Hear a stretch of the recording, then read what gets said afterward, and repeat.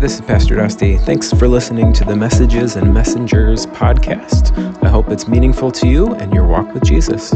Enjoy. Well, good morning, Plymouth Nazarene, in-house and online. I'm Pastor Dusty, and you are loved. Well, many years ago, there was a healthcare crisis in Rwanda. There were vast amounts of children that were dying from preventable diseases, but they didn't have access to or information about how to get the medicine that they needed. So this outside firm came in and they did all this research on the local dialects, the color palettes and patterns that the tribes used, and they printed thousands of posters to create awareness about the medicines that were available. They went up everywhere to get the word out. They were seen by the majority of these mothers that had sick and dying children in their homes, but that didn't motivate them to get the help that they needed. The program was well funded. The posters were clear. They were well worded, and they were visible in many key locations throughout the villages. So what went wrong? Well, what that outside firm didn't know is that 70% of the women in Rwanda at that time were illiterate. They couldn't read the posters. They didn't gather or share information with posters or screens or even the written word at all. They communicated with songs. Their lives were shaped by lyrics, music, melody, cadence, rhythm. And so is yours. There could be a TV show theme song that you haven't heard in 30 years, but 3 notes in, you remember all the words. Also, it's been 30 years since TV shows have had theme songs with words.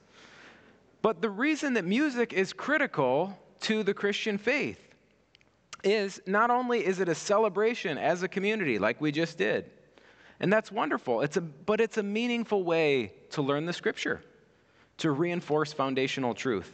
I've heard it said that a worship song is a sermon that you sing. We are processing the same biblical truth in many different ways each week. Large group singing, unidirectional teaching, small group discussion, personal devotion, meditating on Scripture, and on and on and on. It's the same biblical truth in many different methods to engage that truth and be shaped by it. So today we're starting a new series through the Psalms called Shaped by a Song. And as you're probably aware, the Psalms are worship songs. It's not a teaching manual. It's not a journal. It's not a lecture. But they're lyrics of the congregation of ancient Israel to sing out in praise, lament, celebration, and to grieve together. We don't do communal lament and grief very well in our culture, but that's a big part of the Psalms. It's 30 to 60%, depending on how you qualify it. Israel was a people shaped by a song. And so are we as Americans or Christians. When you were a teenager, please don't raise your hand, did you ever make fashion choices based on your favorite band? Maybe you had Beatle boots or big hair or a grunge flannel or a certain brand of hat or shoes or a face tattoo like your favorite artist. Yes, me too. Well, not the face tattoo one, but we are shaped by music. So choose your songs wisely. Open up your Bible to Psalm chapter 1, and it's going to be on the screen. It says this: "Blessed is the man who walks not in the counsel of the ungodly, nor stands in the path of sinners, nor sits in the seat of the scornful." Now, don't misread this one. Do walk with the ungodly. Do not walk in their counsel. You don't have to do heroin to be friends with a heroin addict. You don't have to commit tax fraud to be friends with a criminal. Be a friend of sinners, not a friend of sin. Jesus was thoroughly invested in the lives of broken, addicted, hurting, and hurtful people in his community. He didn't need to partake in their dysfunction to relate to them. Instead, he was present right in the midst of their mess, and he brought healing and hope to any that would accept it. When I was leaving one city that I pastored in, one of the local drug kingpins texted me personally and thanked me for the time that I had spent with him and his family and the positive impact that I had made on his city. Did this guy get saved like I would have preferred? No. Did he attend church like I wanted? Just a handful of times. Did we spend time together, pray together, listen to his story, share meals, and struggle through the issues of life? You better believe we did. And I didn't have to do his drugs to be part of that. If we isolate ourselves from the world, we can't reach them. But if we go to the other extreme and we assimilate ourselves into the world, we also won't reach them. So if offensively shouting from a distance at dirty sinners doesn't work, and becoming fully immersed in sin as an undercover agent for Jesus also doesn't work, then what does? Influence. Leadership is influence. When we've earned trust with a person, a family, a community, we can influence and invite them in to the kingdom of God. That's what Jesus did. He didn't force anyone to believe in or to follow him. He showed that he cared for them, often with acts of mercy, healing, or miracles, and then he invited them to follow him. And many didn't. Some did, and then they walked away. But some followed them with their whole heart, soul, mind, and strength, and that changed the world. That's what I signed up for, and I hope you did too. If we want to be influential in our family, our workplace, our community, we need to be influenced by truth ourselves. Our thoughts, words, and actions are influenced by whatever we surround ourselves with.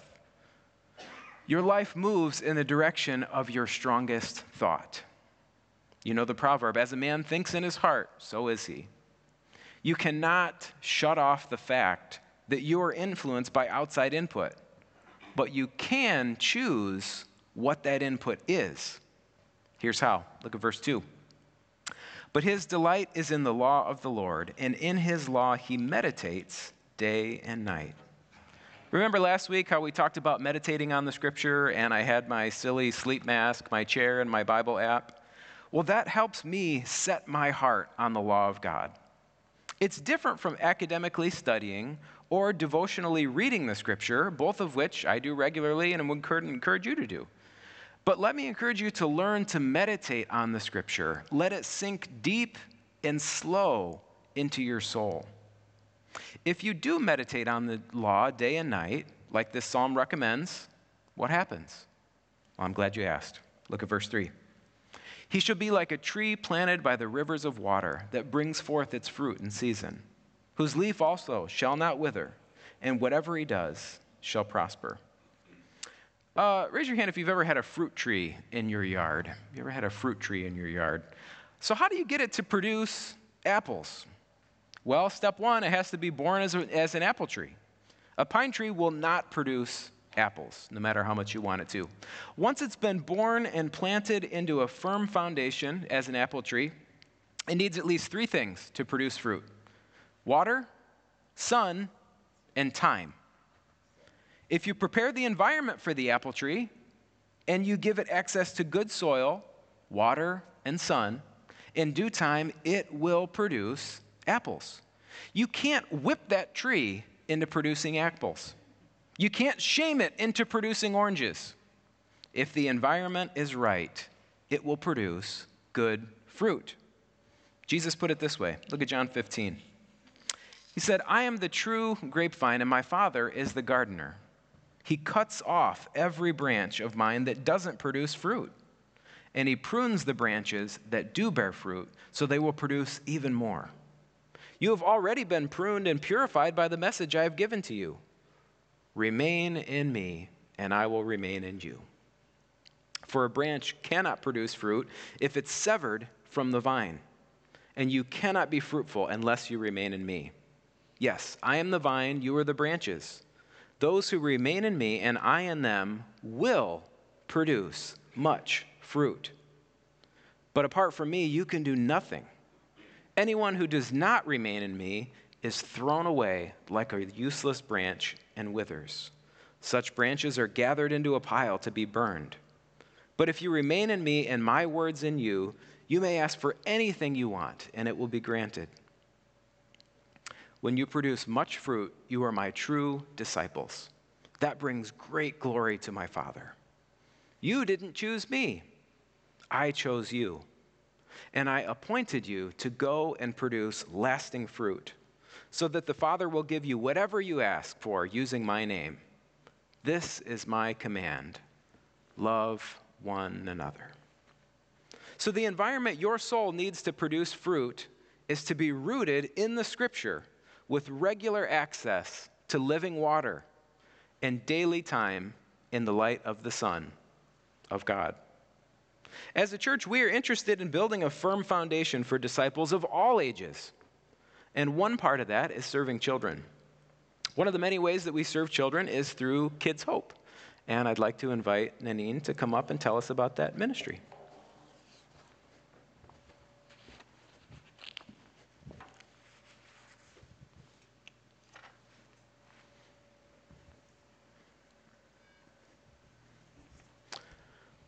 So, Kids Hope is a great way to connect followers of Jesus in the church with kids in a school that need some extra help and care. Give us an overview of the program. Well, there's really two important parts of the program. We have the mentors who meet with a student that have been matched at Isbister. It's one church, one school. And they meet once a week for an hour. And in that hour, they really just build up a friendship, but through games and crafts that are provided. And sometimes the teacher will send work that needs to be worked on. And then the other important part is the prayer partner. Each mentor has a prayer partner who supports them and prays for the child and the mentor. And then I have a team of ladies who pray for me, who I need it, and the program in general. Wonderful. Tell us a story of a child's life that you've seen impacted by one of the mentors. Well, unfortunately, as a director, I don't get to see one-on-one that much, but we do have evaluations each year from the student and the teachers, and we have weekly progress reports, so I'm going to share a couple comments that were on those. From the teacher, when she was asked about academic growth, and was anything more than they expected, she said yes, the student is almost on grade level for reading now and has achieved math grade level. And she credited the mentor for helping do that. And the student was asked, would you like to continue with your mentor and program next year? And they said yes, exclamation, because you are the best. And then recently, there was on the comment on the progress report, the student had said to the teacher that Thursday was their favorite day of the week because they knew their mentor was coming. They knew somebody cared enough to come and seek them out. That's right. How has spending time with these kids or directing this program affected your relationship with God? Well, I wish I could spend more time with them, but what happens when I get the referrals from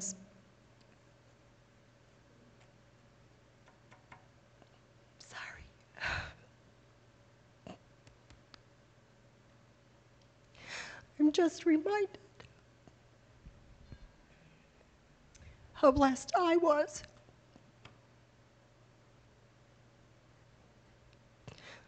for my childhood and the circumstances that I grew up in. Because these little ones are facing big challenges and sometimes a lot of chaos in their families. And I'm just so grateful that the Lord's given us this program that we can have a positive influence on them and, like you say, someone who really cares about them and is there for them. And I just am so glad that He's allowed us to affect their lives, and I know Jesus loves each one of them and has a future for them, and by mentoring them and praying for them, we're just having an effect on them for their future and whatever the Lord has for them. Sorry for crying. Hey, that's all right. You care about the kids. We know that. If somebody wanted to get involved with Kids Hope, what's the time commitment and how can they get started? Well, I'd love to talk with you, and I won't cry, I promise. The commitment, and it's really important because these kids have had a lot of disappointment, You meet with them once a week for an hour through the school year. And if you are interested, come see me. There is an application process and a training. You get lots of support through me and through the organization and at the school. And basically that's it. You commit for 1 year, or actually if you wanted to start this semester, we could do that. But it is 1 hour a week for the school year.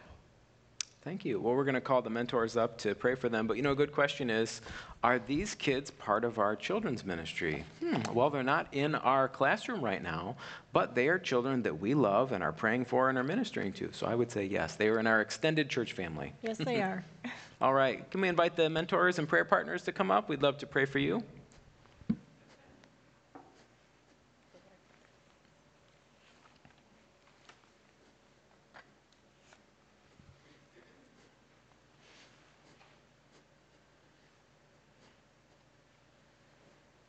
Tracy's with the kids, Yeah. and I don't see Ginger today.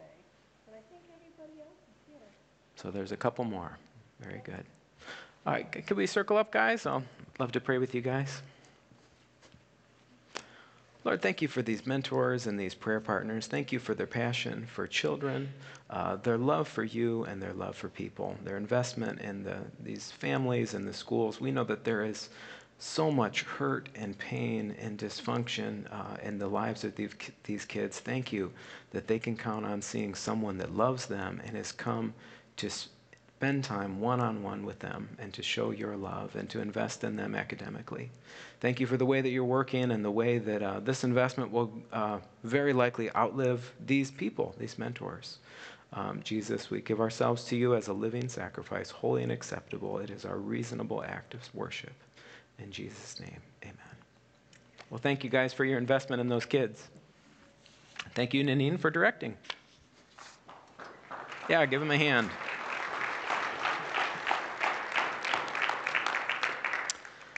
That creates a foundation of love and care for these kids. We want them to grow into strong trees that bear good fruit for the Lord.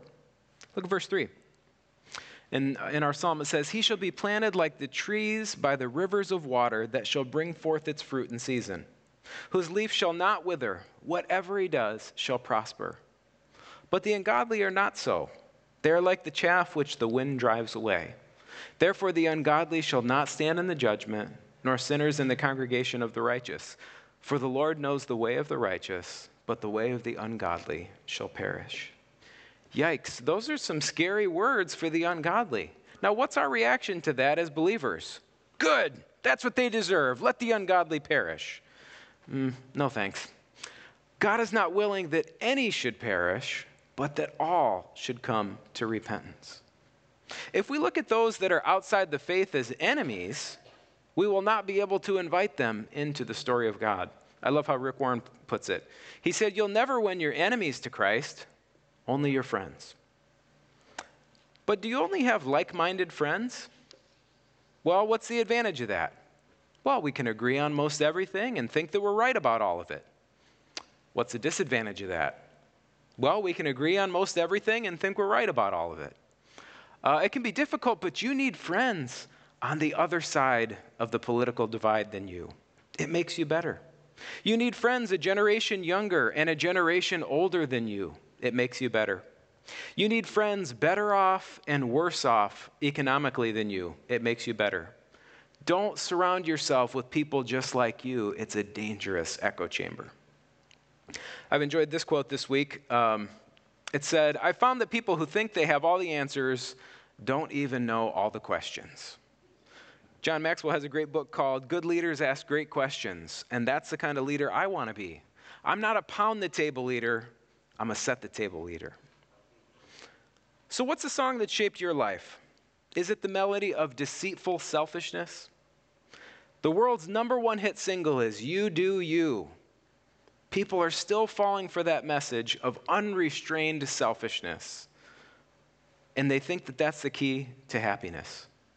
Just look at your own life. Are the most selfish people you know the happiest? No. In my experience, givers are the happiest people. Those that are generous with their time, their talents, their treasure, and their influence. That give more than they take. It's almost like it's more blessed to give than to receive. Maybe you're shaped by the song of inadequacy. Lyrics reinforcing that you aren't good enough, you aren't talented enough, you aren't faithful enough, and you never would deserve God's song. Oh, that's an emotional song. It's well written with convincing lyrics, but it's not accurate.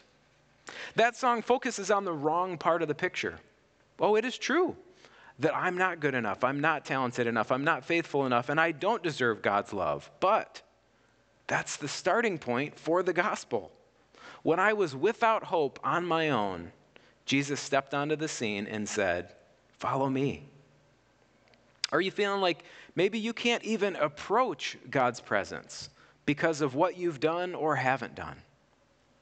Take that feeling of inadequacy, and instead of it leading you to isolation, have it lead you to invitation.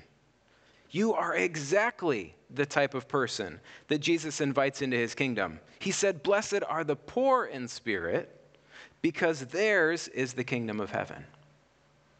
Or maybe your life is shaped by the song of the gospel, but the volume has faded a bit.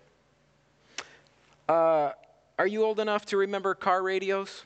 If you are, you knew that if you started to drive far enough away from a broadcast tower, you would start to get static over your music. You can still hear it, but you can't enjoy the music anymore. The further you go, the stronger that static gets, until eventually those call numbers become another radio station. Your country western classics just became the opera hour from another broadcast tower. I'm going to invite the worship team to come back up.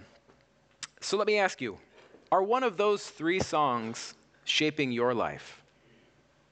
Is the platinum hit of deceitful selfishness the one you're listening to? Is it the gritty emo ballad of inadequacy?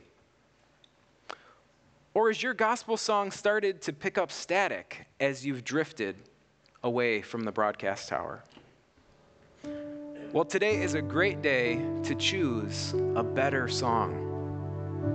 You cannot change the fact that your life is shaped by outside influence, but you can choose that influence.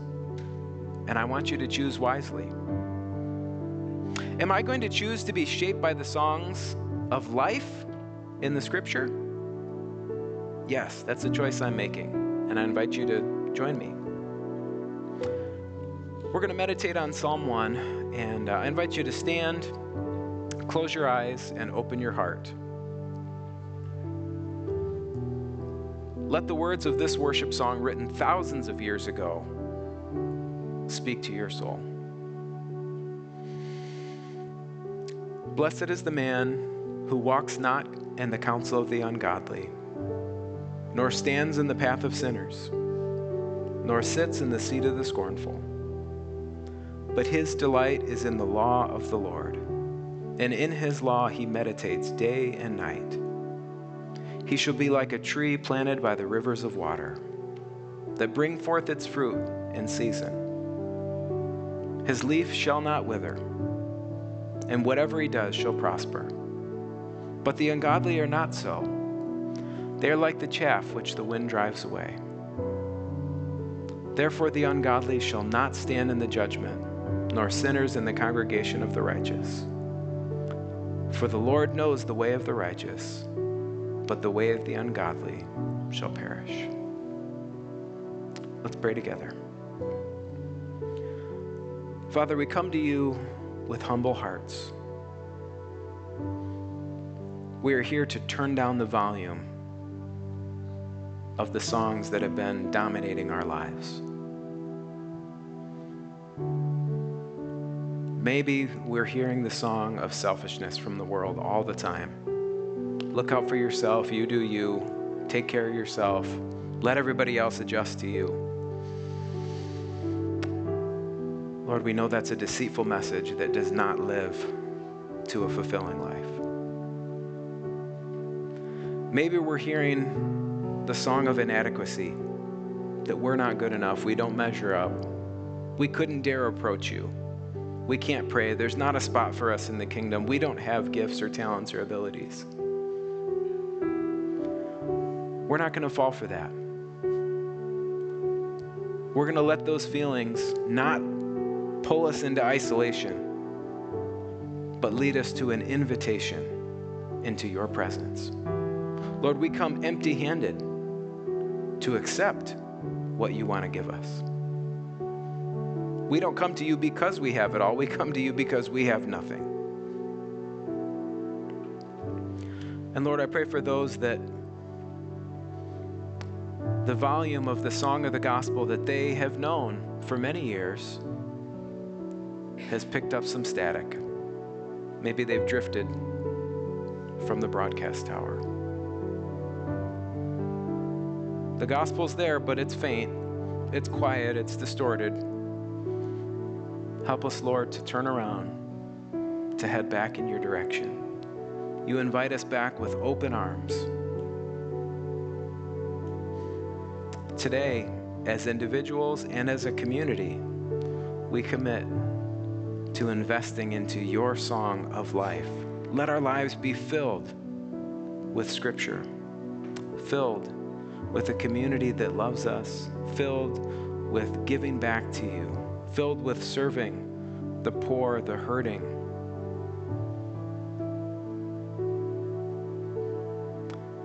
Jesus, speak to us today. Let us be quick to respond. We're not here to renegotiate your purposes.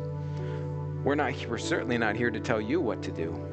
We're here to listen and to respond to what you ask of us. Help us to be your people. You are our God. In Jesus' name, amen. Thanks for listening to the podcast today. You can hop over to PlymouthNazarene.com to connect with us further. Thanks.